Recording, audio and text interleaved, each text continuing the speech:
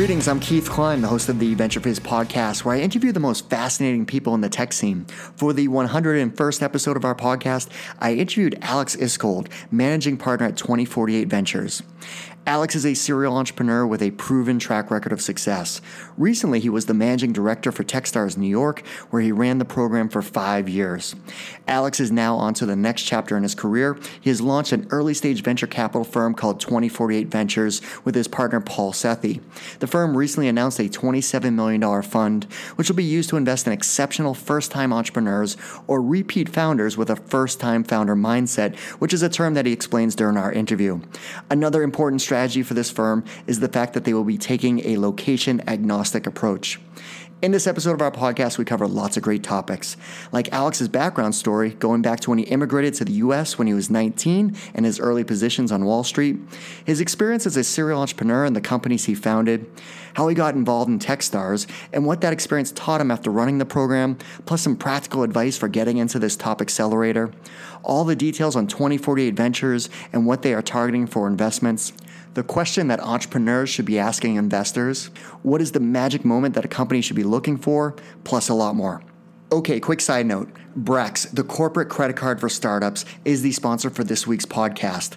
Brex founders Henrique and Pedro built a payments business in Brazil, but kept getting rejected for a corporate credit card when they were in Y Combinator. So they decided to build Brex with instant online sign-up, no founder liability required, and limits 10 to 20 times higher than standard cards. It is a must-have for entrepreneurs. Sign up for Brex at brex.com, that's brex.com, and get card fees waived by entering the code FIZZ, F-I-Z-Z, during sign-up. All right, without further ado, here's my interview with Alex. Alex, thanks so much for joining us. Excited to be here. So I was excited to talk to you for many reasons, but to kick things off, I was going through your own personal website, so alexiskold.net, and there is a wealth of information there. I mean, if our audience hasn't discovered your website yet, they need to, because I was immersed into all these amazing advice blog posts. So I was curious, just like, when did you start writing? And, how do you keep up with it? Because I've seen lots of people that start blogging and then they just kind of fall off the train. Yeah. So I actually started twice in my career. First time when I started was back in 2007 when I was running my second startup. I contributed a whole bunch of articles to a website called Read Write Web. And I used to write more of like analysis pieces on industry trends and things like that. And then when I took over Techstars in New York in 2013, basically what happened was I've noticed that founders keep coming back to me and asking me the same questions. And, sure. I realized pretty quickly that it might make sense for me to just start writing it down so that I can share it, not just with these founders, but, future founders. And so that's kind of how I started writing Startup Hacks. Well, there's a whole library of resources. So again, and we're going to tackle some of these topics that you wrote about in this podcast, but let's rewind the clock. Let's go way back. So, where did you grow up? What were you like as a child? So I grew up in a small town in Western Ukraine. And so my family and I immigrated to the United States in 91. I was 19 at the time. So I've actually started going to the university back in Ukraine, and then the family and I moved here, and I've completed my education here. And, as a child, I used to have completely photographic, impeccable memory, and I could just remember absolutely everything. For real? For real. Basically, wow. I would just memorize pages and pages of prose or poetry. And so it was pretty easy. I would say that I never really got into things deep. That happened later in my life. And I was very lucky to sort of really get immersed in science and computer science and engineering, but that happened later in life. So early on, I kind of had a pretty free pass because I was able to just memorize everything. I am really, really jealous. I so wish I had that capability, but I didn't. I don't have it anymore, though. So now I have to do the real work. So you graduated from Lehigh with a mathematics degree? Yes, and I was a computer science minor. Got it. Okay. And what were some of your first jobs out of undergrad? So straight out of undergrad, I joined Goldman Sachs as a back office engineer and spent a bunch of time there. And after that, I got a job at a place called D.E. Shaw, which was and still is a high tech hedge fund that many people know, not only because it's one of the top hedge funds in New York, but also because Jeff Bezos and the entire Amazon mafia, regional mafia, came out of it. So was really fun place.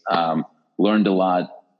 But then I realized that I didn't really love being on Wall Street. And so I decided to leave and go join local startup. And so that's kind of how I started in startups.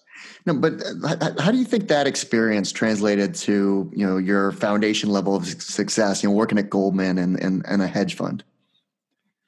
Well, I think the biggest thing for me was access to incredibly bright people, like specifically D.E. Shaw was incredibly selective, and it was just this razor sharp people. The head of strategy was like putting a medal winner, and it's just this concentration of brain power. And in retrospect, everything in life that you sort of touch, and if you're doing it right, turns into a network. And when you kind of analyze your journey, you realize that you are effectively building a network. And so I think that was also like validation in a lot of ways for me, but also like networking that sort of then translated into my future career. And you mentioned you then started working in the startup world, and shortly thereafter you started your own company. So were you always entrepreneurial, and what kind of led you down that path of being an entrepreneur?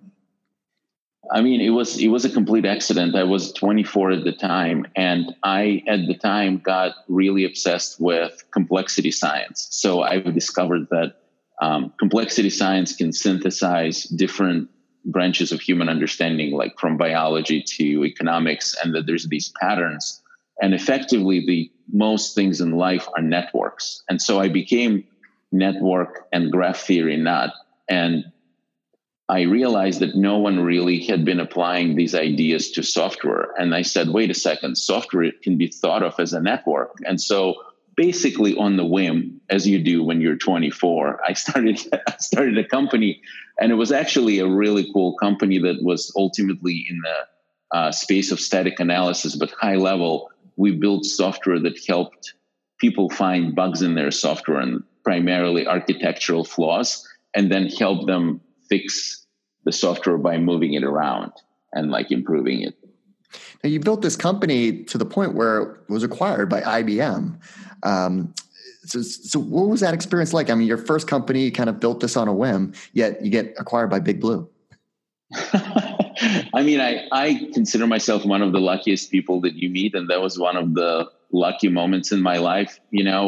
I think we did get pretty lucky. It was a very meaningful exit for us at the time. And the experience was completely surreal. I was 27 at the time. And, we've gone through the acquisition process, which is never easy, and ours hasn't been easy either, but it completed. And then after that, I stayed at IBM for a couple more years to commercialize sort of the next gen of the tech that we developed. And that was also an amazing learning experience looking back, kind of understanding how do you take a product that you develop as a tiny startup, and then what's the viewpoint of the larger enterprise like IBM? How do you take that to market? It's just really lucky and mind-blowing, mind-expanding experience. And then what'd you do after that? So after that, I was a chief architect of a distributed computing company called Data Synapse. And Data Synapse was effectively a precursor of Amazon Web Services. So we've done basically Hadoop, like grid computing, it was called at the time. And we also did web server virtualization, which was incredibly technically challenging because there was just not enough compute literally back then. And so we were selling this to banks, etc. So that company ultimately got acquired by TIBCO. And that was already after I left to start my second company, which was called GetGlue, and which was more in like social networking and social TV space. So, well, let's take a deeper dive into GetGlue. So what was kind of the aha moment that led you down the path of starting that company? And again, there was another company that had an exit. Yeah, well, that was a mess. But so This I is stuff that started. the entrepreneurs need to hear. So I started the company actually not in the social TV space, but I was focused on the idea of building more intelligence into the browser. And so I kind of started by saying, like, what if the browser could understand the content that you're looking at, and what if it can be contextually helpful to you? So when you think about this problem, it's still sort of like we're still trying to solve it. Like if you look at assistants like Google Assistant that's trying to understand your context, that was in that zip code. And so we started the company. We got investment amazingly from Union Square Ventures. They led my Series A, and the company really wasn't doing well in the semantic web space, but we, through odds and like ebbs and flows, pivoted into social TV, where we figured out that people are interested in sharing and talking about the TV shows. It was a pretty wild sort of pivot, and the company just took off. We became effectively the number one social network for TV, only like probably second to Twitter, which wasn't really super focused on TV, but it was a big pillar of what they were doing. So it was a wild, really amazing ride. So it was a separate social network, right? So it just, like you said, comparison would be a version of Twitter, but just focused on people that are immersed in different TV programs. Correct. It was actually it was similar to Foursquare, where you could check in and share what you're watching. So like if you're watching Game of Thrones, you can check in and then say, I'm watching Game of Thrones. And there were like a bunch of really cool things that we built. So the best thing that we've ever built was real-time personalized guide that was effectively the first guide of it, like of its kind, that sort of dispatched with the notion of linear television. And it was smart about integrating Netflix, Amazon, Hulu, as well as on-demand stuff and the television, because it was focused on the question, not what's on now, but what to watch. What should I watch? So we kind of recognized that transition from linear television to asynchronous watching. And so the second cool thing that we've built is we've created this. I mean, it's going to sound ridiculous, but it was incredibly cool. We created this badging system of physical stickers, and we got literally every single major studio and TV network except for CBS on board to work with us and to reward their fans with these physical stickers. And we had the whole sticker factory up in upstate New York, where you as a fan could unlock 20 stickers and then they would be physically mailed to you. Oh, wow. And so they're physically mailed. People went completely crazy for these things because they were, unlike regular badges, which are digital objects, with sort of iconography that you don't care about. They were imagined like you can collect all the stickers with different Game of Thrones actors and characters, and then different stickers per episode. And if you actually go to eBay and search for Get Blue stickers, people are still selling them to this day. The company has been defunct for 6 years. So we created a bit of a sticker cult. Well, it's interesting how you take like you said, most, people are used to the Foursquare badges, right? But to take a physical object, it was kind of like a different mindset, and it just, you never know what's going to catch with your audience. Exactly. And I got this idea, ironically, I got this idea from my kid. She came back from school and, she said like, Dad, look, I got this physical sticker. I got a star because I did well. And I was like, wait a second. People don't really care much about the badges, but what if we send them physical stickers? And I, to this day, can't understand how we convinced every major Hollywood entity to get in on this. Well, it's that creative thinking and obviously persistence with the the networks that I'm sure was a lot of work to break down the doors and figure out who would own the authority to give the rights to those stickers. All right. So from there, the company did sell, and then you kind of went on to this next chapter of your career, which was, running the TechStars program in New York. And, VentureBiz has had a long-standing relationship with TechStars. We were, I think we, the first class, when Sean Broderick was running it up in Boston, We were, helping promote it, and, the demo day type of stuff was a lot of fun. And that program has done amazing things for so many different regions, Boston, New York, and so many different places across the country. So what led you down the path of taking on that role? Yeah, so Brad Feld, who is one of the founders of Techstars, was an angel investor in my second company. He was an angel investor in Get Glue. And so when the journey ended, he called me and he said, listen, we need to hire somebody to run Techstars in New York. And I really didn't know what to expect. And, I sort of on the whim decided to take the job. Like, I wasn't looking to become an investor, and it wasn't my goal, but it just seemed like a fascinating opportunity. And so I said yes. And, hands down, this has been the most mind-bending and heartwarming experience of my life. Like, the last 5 years were just absolutely incredible. And what do you think those 5 years taught you? Well, not only they taught me things, but they've reshaped me as a human, because what I've ultimately understood is that the fastest way to change yourself and to learn is to experience many human beings at a very rapid sequence. And that's what happens when you invest in 100 companies and see so many entrepreneurial journeys over 200 founders in such a rapid succession. So when you think about like how you learn from books, from people, and from travel, but you travel because you meet people and you see places. So I've effectively completely reshaped my thinking of the world, who I am as a human, through these experiences with founders. And so the biggest things that I've learned is that my strength as an investor squarely is empathy, meaning I can understand the founder's journey, and this sort of empathy and authenticity are absolutely key to how I connect with founders, because if you can have that, you can then build trust. And once you build trust, you can start having small impact. And so everything else sort of stems from that foundation. Obviously, I'm super nerdy when it comes to product engineering, science, vastly expanded my thinking about business models, what works, what doesn't work, what kind of companies make sense to invest in. But really sort of the foundation is about this human connection between investor and the founder. Mm-hmm. Yeah, no, that's 1,000% true.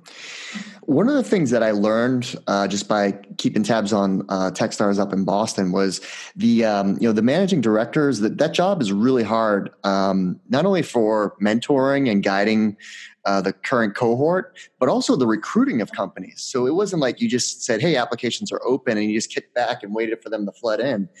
I remember having a conversation with Katie Ray, and they were hustling to get the best companies into that Boston program, and they were going everywhere. I'm like, wow, I didn't realize how intense it was. Yeah. Oh, I mean, the job is the coolest and the craziest job. It is so multifaceted. And like you said, we actually run 2 programs a year in New York back to back, which was, we ran 5 programs back to back, and I ran a total of 8 programs. Like you said, recruiting is incredibly challenging because you're effectively competing with everybody in the world to get the best companies. And so, the way that I've approached it, and the way that I approach things in general, I was thinking about it as a network. How can I build a network to help me recruit? Where are the nodes and the hubs that I should be thinking about? And how do you build, a really strong network-based recruiting process? And then, to be fair, New York program quickly became sought-after program in Techstars. And so we did enjoy a lot of referrals from the community, from other investors. And then a lot of founders just wanted to apply and work with us. So we've put a lot of time initially to build reputation, and then that reputation started to pay off, and people started to come to us. What are some of the companies that have scaled or exited? We've got an amazing portfolio of companies. Obviously, a lot of them are still very early. But there's what I would mention, just the sheer range of companies. So, companies that are, completely out there in a way. We've actually funded a company out of Boston called De-Ice, which invented a new way of de-icing airplanes. And it's a spin out from MIT, and it's absolutely incredible company. Another company from Boston that is doing incredibly well. It's called Greathorn, and it's in cybersecurity space. They effectively help prevent spear phishing that causes so many security breaches. We've invested in super cool company that was in Detroit and now moved to New York. It's called PathSpot, and they've built a device that helps restaurants deal with foodborne illnesses. We invested in a whole bunch of companies in Canada that are absolutely incredible. We invested in a company called Skywatch, which is effectively building infrastructure for capturing satellite images so that they become more accessible to people around the world. We invested in ultra-fast fiber optic internet, online schools for data science. The list goes on and on. Like, we have over 100 companies in the portfolio. And like I said, a lot of them are still pretty early. One of our companies in our first program, called Tutum, got acquired by Docker a year after they launched. And it's now the Docker Cloud is actually the software that company built. So a lot of really good and interesting things have been happening, and just the sheer diversity of the types of founders and the types of industries has been pretty incredible. That's awesome. Yeah. It's not like you were just investing in one category or SaaS, right? It's like, the diversity of technology challenges that founders were solving that you invested in is pretty remarkable. Yeah. And I think that's what also helps. Obviously, it creates stronger portfolio because it's diversified, and it's diversification through industries and humans. And then it also obviously helps us learn and gain exposure to so many different business models, industries, products, techniques, that is effectively an immense, knowledge base that we've been able to get over these years. So you talked about, you grew a lot as a person running Techstars. Do you remember your first demo day, and how did that, if you had to fast forward to your last demo day, what was the differences in terms of your ability of, or what were you proud of in terms of, being able to guide those companies? Well, my first program was a total mess. I barely survived. I think founders barely survived me because I didn't really know what I was doing. And I remember thinking when we finished our demo day, the first one, I was thinking oh my God, we didn't screw anything up. That's insane. Because I was so scared that things are going to go wrong. And, once you have to kind of go through this, running a Techstars program is unlike anything you can experience in life. It's a pretty unique experience. So, but once you sort of get the hang of it, you start understanding what are the essentials, and the essentials are helping founders grow their companies. And so one of the things I think became exceptional at is a playbook for growth. And giving that playbook to different companies in different spaces, whether you're B2B or B2C or you're a marketplace, there are things, metrics, focus areas, KPIs, milestones that you need to be hitting, and then how the specifics, techniques, optimization. So a lot of it is now on my blog, but we've sort of built that playbook for growth. And then I think we became incredibly effective and efficient at matching companies to prospective investors, because demo days they're okay vehicles for matching companies with investors, but people rarely write checks right then and there. So how do you build a system where you can actually, for every company that's ready, find the right investors? And that's really hard. So we work to build that system, to build that matching ability, and obviously network and the trust of the community and the founders to be able to do that pretty efficiently. Now, to get into one of the premier accelerators like a Techstars, what advice would you give to entrepreneurs on how to stand out and actually get accepted to one of the programs? Yeah, I'm pretty sure I wrote a blog post about this. I don't know if it's actually on my front page or not, but I think, just doing the application isn't enough. You need to stand out. And the simplest way you can stand out is understand who the managing director for the program is and get on their radar, get a warm introduction, get another founder, whether they went through the program or not, to introduce you. That is going to put you on their radar, and then start working with them early while you're in the application process. Start sending updates every week. Start showing the progress that you're making. Ask for help. engage them, even though you're not, working together as an investor in the company yet, but start engaging them. And then really network with alumni of that accelerator. Very few founders do that. And I think it's such a good way to sort of get on the radar, network with alumni to understand what are you going to get actually out of this, but B, how can you maximize the time there, and how can you best position yourself to get in? That is awesome advice. Moving on to the next chapter, what you're up to now is super exciting. And I was thinking about your professional history, starting companies, running Techstars. I think has uniquely set you up for what you're doing next. So what is that?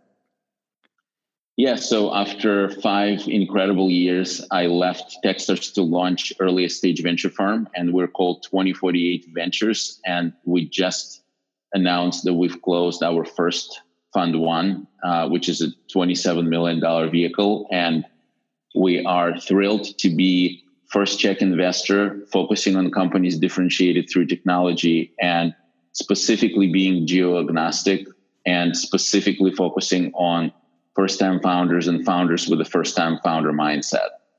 Now, can you expand on that? So you said first-time founders and repeat founders with a first-time founder mindset. So what is your definition of a first-time founder mindset?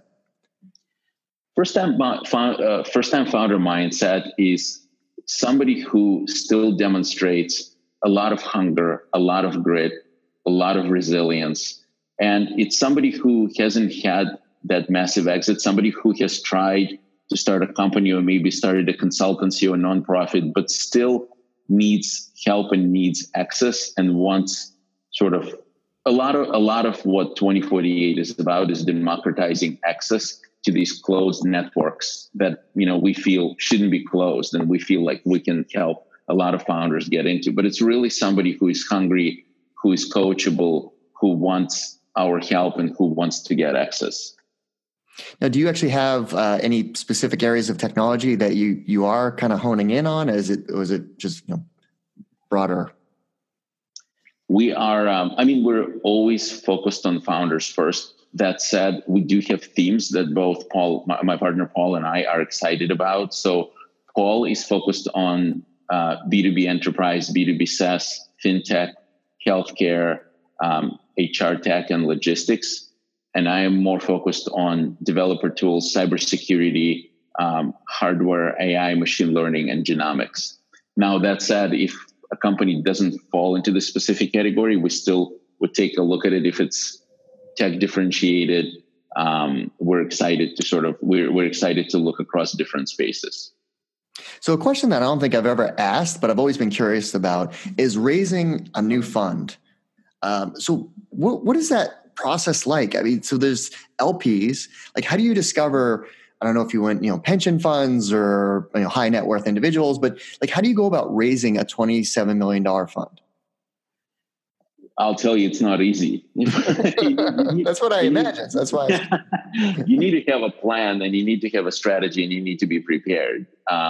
In general, raising venture, is very, very difficult to raise these different funds, and so the strategy typically depends on the fund size. We are incredibly lucky to have the absolutely best top founders who are, we're lucky to have the absolute best LPs, the founders of iconic tech companies and venture firms on board. And so we specifically wanted to have this group behind us because we felt like we can learn a ton from them. But more importantly, when we unveil our LPs, it's a signal that we're building a fund that's focused on tech, and we wanted previous generation of successful tech founders and tech investors to effectively invest through us in the next generation. And so we feel like this is very meaningful. And, it's taken us basically 3.5 months to pull together the capital. And, like I said, we've been super lucky to get really high caliber LPs on board. But, we don't take it for granted. In general, we don't take anything for granted. I imagine it must be really, really challenging to build, especially as a new firm. Firms that maybe have a history of generating returns and they're raising their third, fourth, fifth, or whatever fund. It's I'm sure it's not easy, but obviously you have some credibility to stand off of. One of the other things that I thought was interesting about just kind of the stance you were making was like keeping companies local. So you're location agnostic. And, I've seen other firms in the past, kind of have this mandate of, well, if we're going to invest in your company, then you got to move to the Valley or wherever the case may be. So it seems like you were almost taking a different approach of, keeping that company local and focused on growing it within their own city or region. Yeah, I mean, this is one of the inspirations behind 2048 is we want to power the next generation of technology companies. And we have a firm belief that they're going to come from everywhere. And effectively, talent, ideas, it's been geographically dispersed for years now. And there's just so many wonderful founders who are working, around, different cities, not just, obviously Silicon Valley, but in New York, in Boston, in Atlanta, in Waterloo, in Austin, in Nashville, many, many different cities. And so for us, it's just recognizing that the world has gone global. The companies are going to be built in a distributed way. They're going to come out of everywhere, and that the venture itself is going to become decentralized. And so that's why we're really inspired with this idea to build a geographically agnostic venture firm from the bottom up, so that we don't have to rewire ourselves as we grow, but instead, literally day one, we're thinking about what that means, what infrastructure we need to put in place, how do we source, how do we engage these companies remotely, building all of these playbooks. We're super fired up about this because this is a brand new problem. I don't think a lot of people have solved it. And so we're just excited to roll up our sleeves. Now, to dig again into the great, website you have with all these great pieces of information, I'm going to kind of drill down a little bit on some of the topics that you do cover in detail. But so what are the key questions that entrepreneurs need to ask investors? So I think this is a different slant. Usually it's like, okay, as an entrepreneur, I got to be prepared for what the VC is going to ask me. But I love how you turn the table there. Like, what are the things that entrepreneurs should be asking investors? Yeah, I mean, it's a really great question. And I believe strongly that every interview is a two-way street. So as investors are asking founders questions, founders should absolutely ask investors questions as well. And the biggest question is, can this investor invest in me? And so the first thing that they should figure out is like, is the check size correct? If we're raising pre-seed or seed, we're talking to Series A firm, they most likely not going to invest because there's mismatch in the check size. Similarly, they should think about like, hey, how many investments does this firm make a year? Do they still have capital to invest? Depending on where they are in their cycle, the answer may be no, and they should figure this out. And then probably the hardest thing to figure out when you're talking to an institutional firm is the dynamic within the firm. Does this person have an ability to make an investment? What is the dynamic? How the decisions are being made? But really important thing is to actually ask these questions and not be shy, because if you don't ask them, people may not volunteer this information. But if you do ask, I don't think people would lie. They would tell you the truth.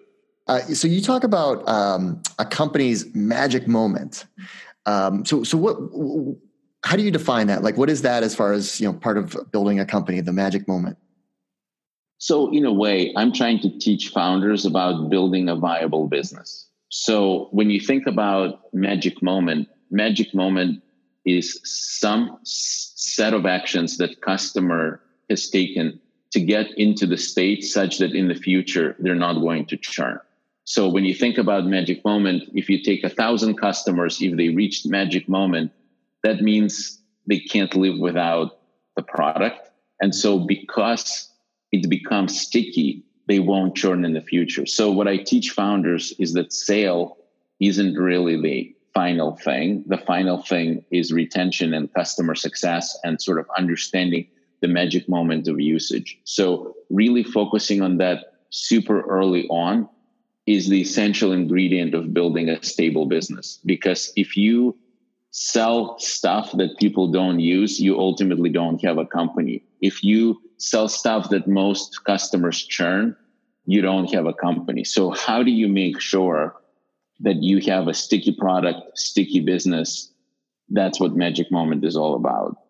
Got it. Okay. How often should entrepreneurs be providing updates to their their mentors and investors, and what should they include as part of that update? So, I think the right cadence when you're in the program like Techstars or another accelerator, it's weekly because the program's pacing is weekly. When you're, in the wild, in the real world, I would say every 4 to 6 weeks. If you are seed stage company, once you get to the later stage, like Series A, Series B, I think quarterly is more appropriate. The point of these updates is to establish cadence and really help the founders get to the milestones they need to get to. And so the important things that you want to share with your investors is how are things going? Like, whether it's good or bad, if you're growing, share the growth. If you're struggling, share the struggles. The idea is you want to eliminate situations where people haven't heard from you from 9 to 12 months. And then you come back and you're like, hey, I'm out of money. That's not, those situations become really difficult. And especially if you haven't communicated, people won't be inclined to re-up and back you again. But if you have been, everybody gets that these processes, startups are never smooth rides. So people understand that you're struggling. But if you're transparent with your struggles with your investors, I think you get much better outcomes, and people can genuinely help. So you should include asks, you should include thank yous, and then you should include like state of the business. Yeah. And then things like hiring. Hey, I'm looking for these key hires, and you've got, that network effect of hopefully referrals happening. Absolutely. I mean, the thing that I always tell founders is, I can't guarantee that I'm going to help you make the hire, but if you let me know who you're hiring, I may just bump into the right person. So to your point, it's all about leveraging your network. Now, you've been part of the New York tech scene for many years now. Where do you think it is right now? Like, what's the current state of the New York tech scene? I mean, I think New York tech is incredibly strong. It's continuing to grow. We've now had very significant billion-dollar exits to sort of put that to rest. Not that, in my opinion, that was never sort of the measuring stick. New York is incredibly strong and diverse. We continue to thrive when it comes to historically, finance, but also like real estate. But we're also rapidly building muscle in AI, data science, analytics, virtual reality. The tech scene is incredibly diverse. There's a lot more angel investors now, and that is an essential ingredient to fuel more startups. And there is now more startup founders. We also have figured out, engineering supply people are coming from West Coast, but also Cornell Tech is really strong. NYU Poly. So Hope Columbia, obviously. So I think that New York is just going to continue on this trajectory of generating more and more innovation, more and more great technology companies. Yeah, no, there's so much going on, and it just seems to be such a influx of capital that's accessible to startup founders in New York now. I mean, we're seeing increasing returns, right? Because if you read Brad Feld's book on how do you build entrepreneurial ecosystems, there's effectively 3 essential ingredients, which is founders, engineering talent, and capital. And it's a virtuous cycle. In a way, it's a network effect. When you get more of one and another, and then things start to work. And now then you're seeing companies exit at very high valuations. That generates a lot of angel investors that in turn attract startups. And with an engineering pool being here, it just creates this sort of like snowball effect. And I think my forecast for New York is very bright. I think we're going to see incredible amount of innovation in coming years. And I think we're also going to diversify more into life sciences, quantum computing. We're going to continue to build like deep tech muscle in this town. you're really busy right now building a new firm, 2048, which I heard you haven't disclosed the meaning behind that name yet. You're actually soliciting people to throw in what they think the meaning is right now, right? Yeah, obviously we're inspired by the future, but when we were recruiting, hiring for associate role, we actually put out like two nerdy questions. One was, why is pi an infinite number? And the second question was, why are we called 2048? And we got just such a wonderful array of answers, and like we haven't thought about like half of them. I mean, obviously there's multiple meanings to the name, and we just figured that it's amazing. It's like a good piece of art, right? Like when you look at it, you see your thing, and when I look at it, I see something else. And we just figured, hey, let's just keep it that way. Let people interpret 2048 the way they want to interpret it. That's very cool. Well, you're busy building 2048, but time outside of work, what do you like to do? I mean, I am literally incredibly busy person, but I'm also incredibly disciplined. And so I focus a lot on self-care, which is part of my work, meaning I exercise regularly. I'm a vegan. I try to basically make sure that I can do the job. And then I spend a lot of time with my kids and my family, and we're avid travelers and we're big nerds. So we effectively, if we're at home, we're just nerding out on something. And if we're traveling, I like to, go around the US and around the world. And really, there's not much time for anything else. Alex, thanks so much for taking the time, for sharing your background and all the great things you've done as an entrepreneur, and obviously as managing director of Techstars. And I'm excited to see what comes next with 2048. Well, thank you so much for having me. This was so much fun. Well, that's our show. I hope you found it useful and entertaining. If you did, please make sure you subscribe so you'll get future episodes. Also, please consider leaving us a 5-star review and share this podcast with all of your friends and colleagues in the industry. It all really helps us out. Last but not least, don't forget to visit venturefiz.com, the most trusted source for tech and startup jobs, news, and insights. Thanks for listening, and I'll see you next time.